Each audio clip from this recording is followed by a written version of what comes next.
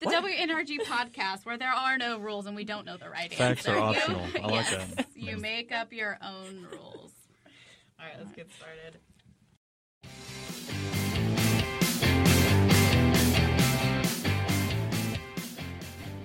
Hey there, listeners. Welcome to the official WNRG podcast. We believe the best knowledge is knowledge that is shared. Throughout our podcast journey, you'll hear advice from thought leaders, gain insight into areas of expertise other than your own, and hear the inspiring stories of others. This production is made possible by the dedication of our core team. I'm Tara DeLucia. I'm Carmen Pantoja Evans. And I'm Brittany Lemaire. We thought it might help to invite other Humana women to share their perspective and insight about their discoveries in the workplace. How do they manage their home life? How do they manage their work life? And how do they balance health and well-being? That's why we wanted to start this podcast. We are looking forward to hearing what topics are important to you. You can share your thoughts on our WNRG Buzz page or by tagging us, #WNRG Podcast Series.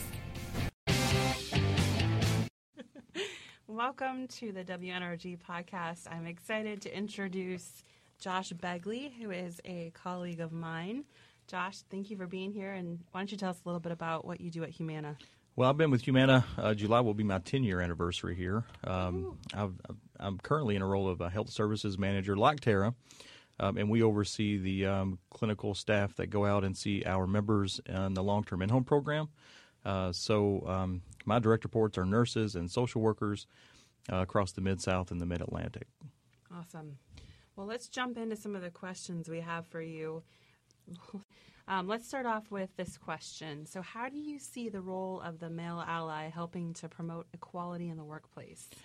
Well, I think as an ally in this workplace at Humana, there's a lot of different avenues you could take to promote gender equality and all those things that go along with that with the women's NRG. First thing I think is just encourage and promote that this type of group and this type of resource is available for anyone who wants to participate.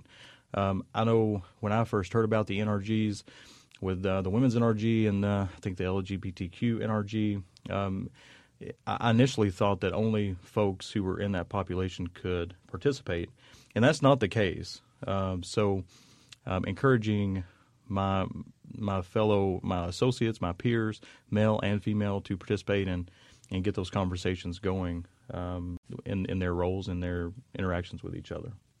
Absolutely. I feel that anytime I talk about the NRGs in general or the WNRG, just because I have a leadership role with the WNRG and I feel so strongly and passionate about some of the issues that we face, I always try to also push all of our other NRGs, because at the end of the day, we all serve the purpose of supporting inclusion and diversity. Mm-hmm. So I always kind of try to plug that just because you don't fit in whatever box of the title of this NRG, everyone can still join. So I think that's a really good point that you brought up.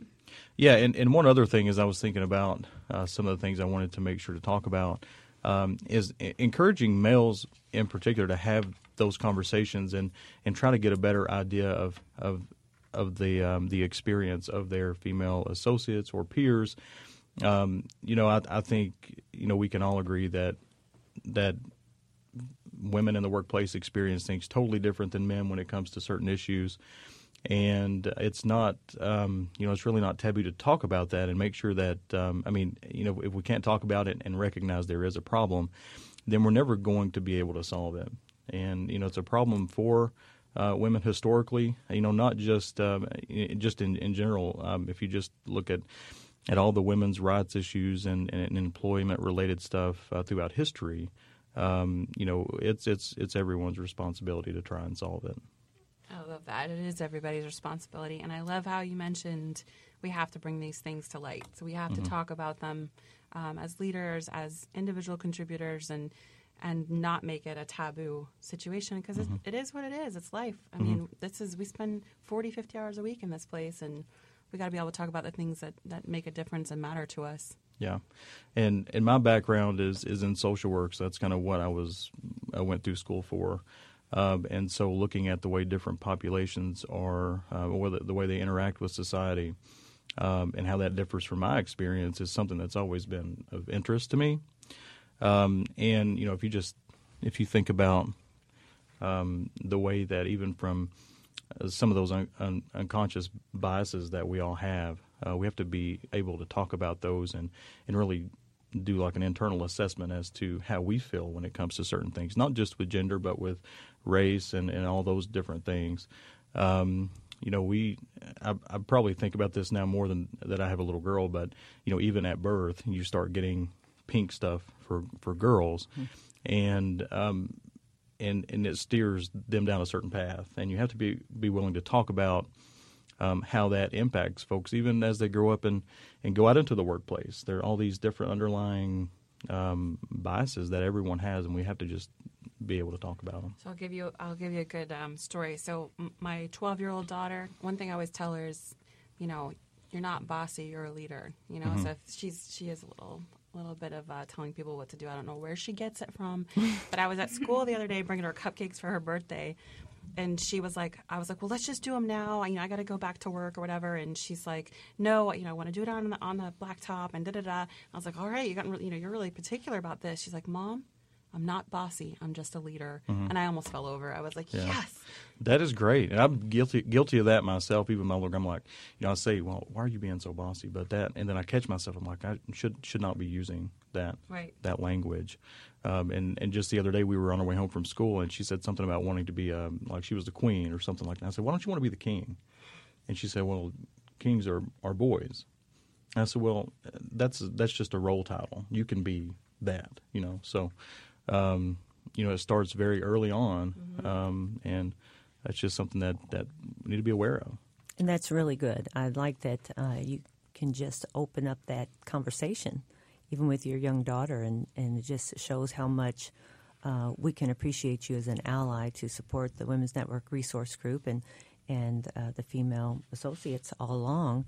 So with that in mind, how have you increased the understanding of challenges women face and the perspective of what they bring to the organization? Do you share this with your other male friends or allies? Yeah, well, I try to build the NRG discussion even with my direct report to participate, allow them to the time that they need on our team calls and our one-on-ones to talk about the work they're doing with the NRGs, and give them really the autonomy to reach out to my peers and even my direct reports and my indirect reports on, how do you want to scale this message? How do you want to pull those others into that group? So I think the best thing I can do as a leader is promote or give them the time and the resources they need, and understand that this is as important as some of the metrics that we meet. We have to be able to, if the organization is giving us these resources to use, then I've got to be able to support that in the way that they want to do it. So, that starts with just having open conversations with my associates about the work that's going on with the WNRG, and encouraging my peers to participate. So, I think we going back to what I said before and what we talked about. You just can't be afraid of having these conversations. They're not. It's not a bad thing to be able to talk about these things. So that's kind of been a reoccurring theme for some of the other research and other podcasts I've listened to regarding women's rights or women's issues, and some of the, I guess, lack of participation as far as male advocates and allies goes, is the stigma with the word women, and how that they're trying to overcome, that word and get more, men involved. Do you have any advice or tips for other men, or things that we could maybe do better to be more inclusive for our male allies? I think the biggest thing is just that awareness piece of don't let the name of the NRG group throw you. This is something that everyone can participate in. And that was probably the biggest thing that I didn't understand for a long time, even after the NRGs, really kicked off, and they're kind of, I feel like they're really ingrained in some of the work we do now. Even in the very beginning, I didn't understand that. And so I kind of put those to the side with all the other work I've got going on. I was like, well, this isn't for me because I don't fall into one of these categories. So, I'll encourage my associates to do it, but it doesn't fit what, I don't fall into one of those groups. Once I found that out, then I'm much more likely to go in there and look and really sign up for the NRGs and be active with those in my area and everything. So that was, I guess, from the NRG perspective, is with the messaging is just make sure that it is very clear in the emails and the communications we get that this is open to anyone. And I at the end of one of the presentations I did for Market Point, I threw a slide in that had Brad Pitt from Fight Club, and I was like, NRGs are like Fight Club. We are the opposite of Fight Club. Talk about us. Tell everyone about us. So that's kind of how I eventually hope everyone looks to see NRGs in general as a whole for inclusion and diversity, is to talk about us, everyone, and all the NRGs, and because we all have the purpose of making our workplace better. Yeah.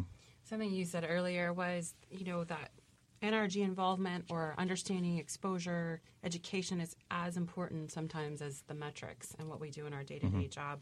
So do you want to talk a little bit more about that? Sure. As I was thinking about some of the issues that women face in the workplace, and my experience with those, I was thinking about like maternity issues, like Humana. The times that I've worked down the St. Pete office and here, you've got the nursing stations that are everywhere now for new mothers who need a nurse through the day. So one of the things that really jumped out to me is that just like the NRGs and some of these other ancillary things that we offer to associates, this may take away from their performance duties, but you can't necessarily evaluate folks in any role on the time that they are in front of their desk. You really need to evaluate and hold people accountable for their performance in the metrics. And if that requires folks to be away from their desk to take care of some other things, like work with the NRGs or anything like that, then if you just focus on that performance and the metric piece, I think the other stuff will fall in line. When you think about your daughter and you think about her growing up and potentially working in an environment like this, or just in general, what do you want for her? What advice do you have for her?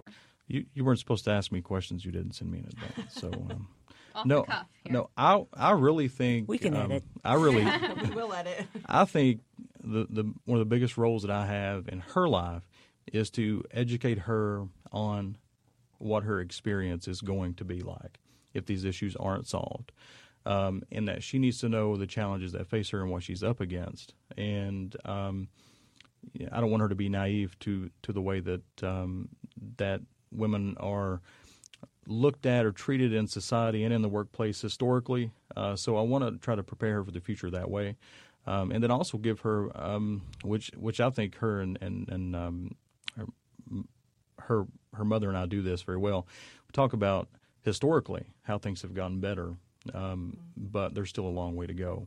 And she's only 5.5, but we've been having those conversations with her, from birth, just to make her aware of what challenges she's going to face, and then give her the tools necessary to overcome those.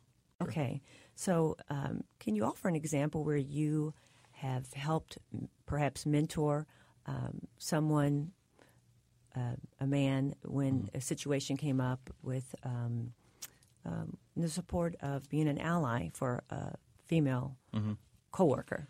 Yeah, well, so in one of my previous roles, we did a lot of work with contracting staff, and we would interface with them on a day-to-day basis. And all the different nuances that go into contractors and things like that.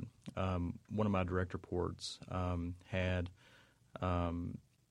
told me that that they were kind of treating one of their own staff in kind of a misogynistic way on a team call that they were having. And so I started joining the calls with them, and I noticed that as soon as I got on the calls, their tone, the two males that we contracted with, their tone completely changed. They were more professional, more respectful, And even my direct report at the time said, I can't believe the way that they are acting now that we have like another male that they're interacting with on the call. And so I said, well, let's try it again. Go back to meeting with them without me and see if it changes. And it did not. And so she said, well, should I be reassigned since they can't work with me? And I said, well, this is not a problem. This is not your problem. This is their problem. And we need to have an open and honest conversation with them and set baselines on how we communicate with each other. And that's what we did. And there's still a little bit of a rift there, but they really work with her more professionally now. And I think even though they do have probably some of those unconscious and conscious biases towards women, I think we kind of move forward and work with them in a better way now. Fortunately, we stopped working with them about a year after that conversation. But I feel like supporting my direct report at the time, letting her know that her concerns were valid, supporting those and letting her know that it's not her problem that these folks interact with her in that way, that it's something that they need to deal with and we need to help them deal with it, was I think the way to support her in that situation. I guess I maybe could have handled it differently. I could have been more firm, I think, in retrospect in the way that I did address it with them. But really just being there to support my staff and letting them know that, like I said, these issues are out there, and we need to, I need to let the folks that experience these type of behaviors know that it's not their problem. It's the problem of who's sending those messages to us. I'm sure she completely appreciated your willingness to teach. Sure.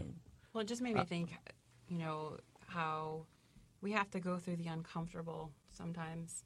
That you could have just said, for both you and her, let's make this real easy. Let's just assign someone else to them so that we don't have to deal with this ridiculous behavior. But it's like you had to get uncomfortable, and you had to have those conversations to get to the empowerment part.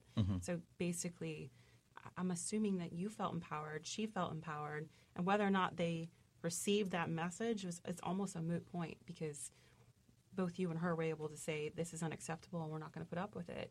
I think it's awesome. Yeah, and I hope that, it really depends on the situation. Some instances, depending on the level of what's going on, it may be appropriate to reassign someone, especially if they feel uncomfortable. Oh, for sure. For safety or anything. Yeah, and it's always going to be that person's choice. Absolutely. But in this case, she's like, I don't want to back down from them. And I was like, well, I support you. Let's see if we can figure this thing out.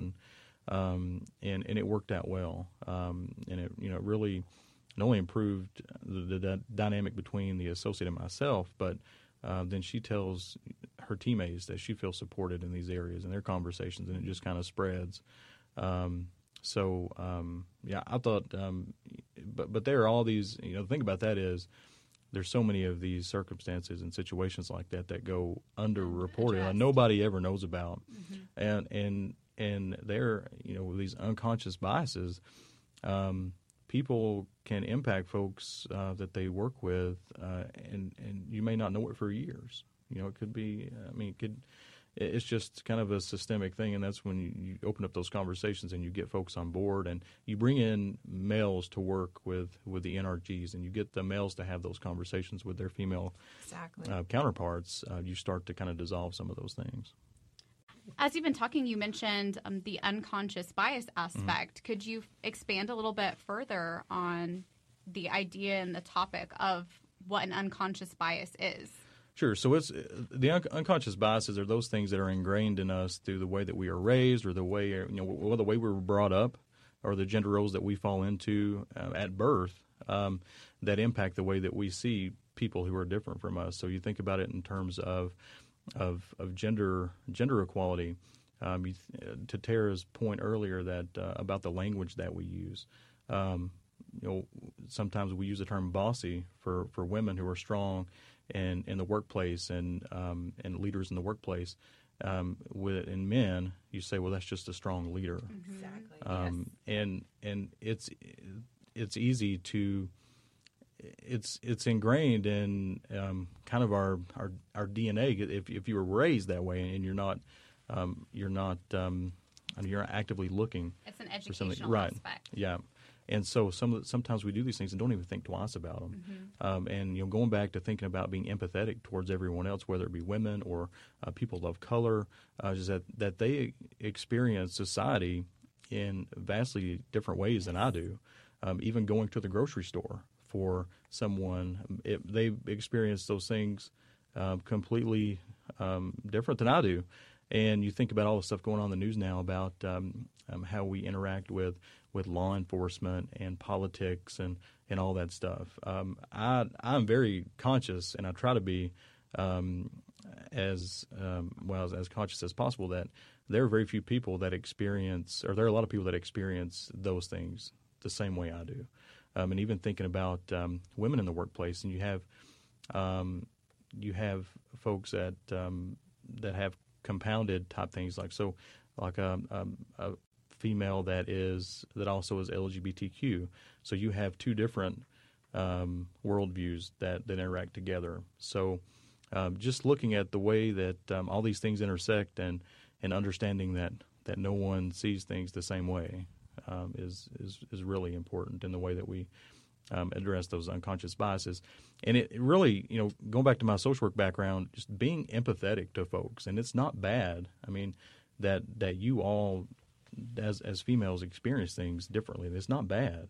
It's just different. It's just exactly. different. Yeah. Recognizing that different is okay. Well, right. The other piece, too, and this is something I've had to learn over time, is that just because I don't necessarily feel the bias doesn't mean it doesn't exist. Right. You know what I mean? So it's for someone to say to another person, like, "Oh, Brittany, you feel like there's a little prejudice to women in the workplace?" That doesn't exist. That doesn't happen. Just because I'm not acknowledging it, it exists. It's everyone's personal reality, the empathy. Like you just have to be sensitive to the fact that perception is one's reality. You can't exactly just don't make somebody feel disingenuine or devalue how they're their feeling. Experience. Yes, because everyone has different shoes they're walking in every day. Yeah, and if you really start paying attention to it, you start to notice the little things. One of my biggest pet peeves is when people start an email that says, "Hey guys." Oh my goodness, yes. I hate when it says "Hey guys," because we're not all guys. And on my team, most of the department I work for, they are women. And I noticed that my peers, they are very intentional about hello, ladies and gentlemen. When they really include me as a different indicator in email and communications. So I feel like when just the language that we use when you really pick it apart, can help you dive deeper into some of those unconscious biases. And being a real good listener. Yeah. Because your emotional intelligence is high, and you can tell that that you really make an effort, and you are intentional about the way you support the women in the workplace and the women that work in your department, and that's awesome. That's why we brought him here. Yeah. Yeah, well, I try, but it's always a learn. There's always something that even the most well-intentioned people make mistakes. Absolutely. And that's the thing. We just can't be afraid to talk about those mistakes. But we can't be afraid to talk about it. We need to be understanding that we're just human beings trying to figure this all out. I think that empathy piece and just the education piece, you're spot on. Do you have any advice for other males that may also be in a relatively, how can I phrase this, that may be the minority on their team? So there's more females in their department or on their team. Do you have any advice for them about interactions or things to help level the playing field, or advice for women as well? Well, we've already kind of spoken about it a little bit, is just being intentional about the way that you do things and communicate. In a virtual world that we work with, emails and instant messages and text and all those things, understand how those can be taken and just really be intentional about the things that we send out there. So I think that's probably my biggest piece of advice. I've, starting in a social work career for the past 12, 13 years, I've always been in kind of a female-dominated workplace, and so I don't know. I would just say, just be a nice person, be empathetic, treat people how you would want to be treated yourself, how you would want the women in your life to be treated, and I think that's probably the biggest piece of advice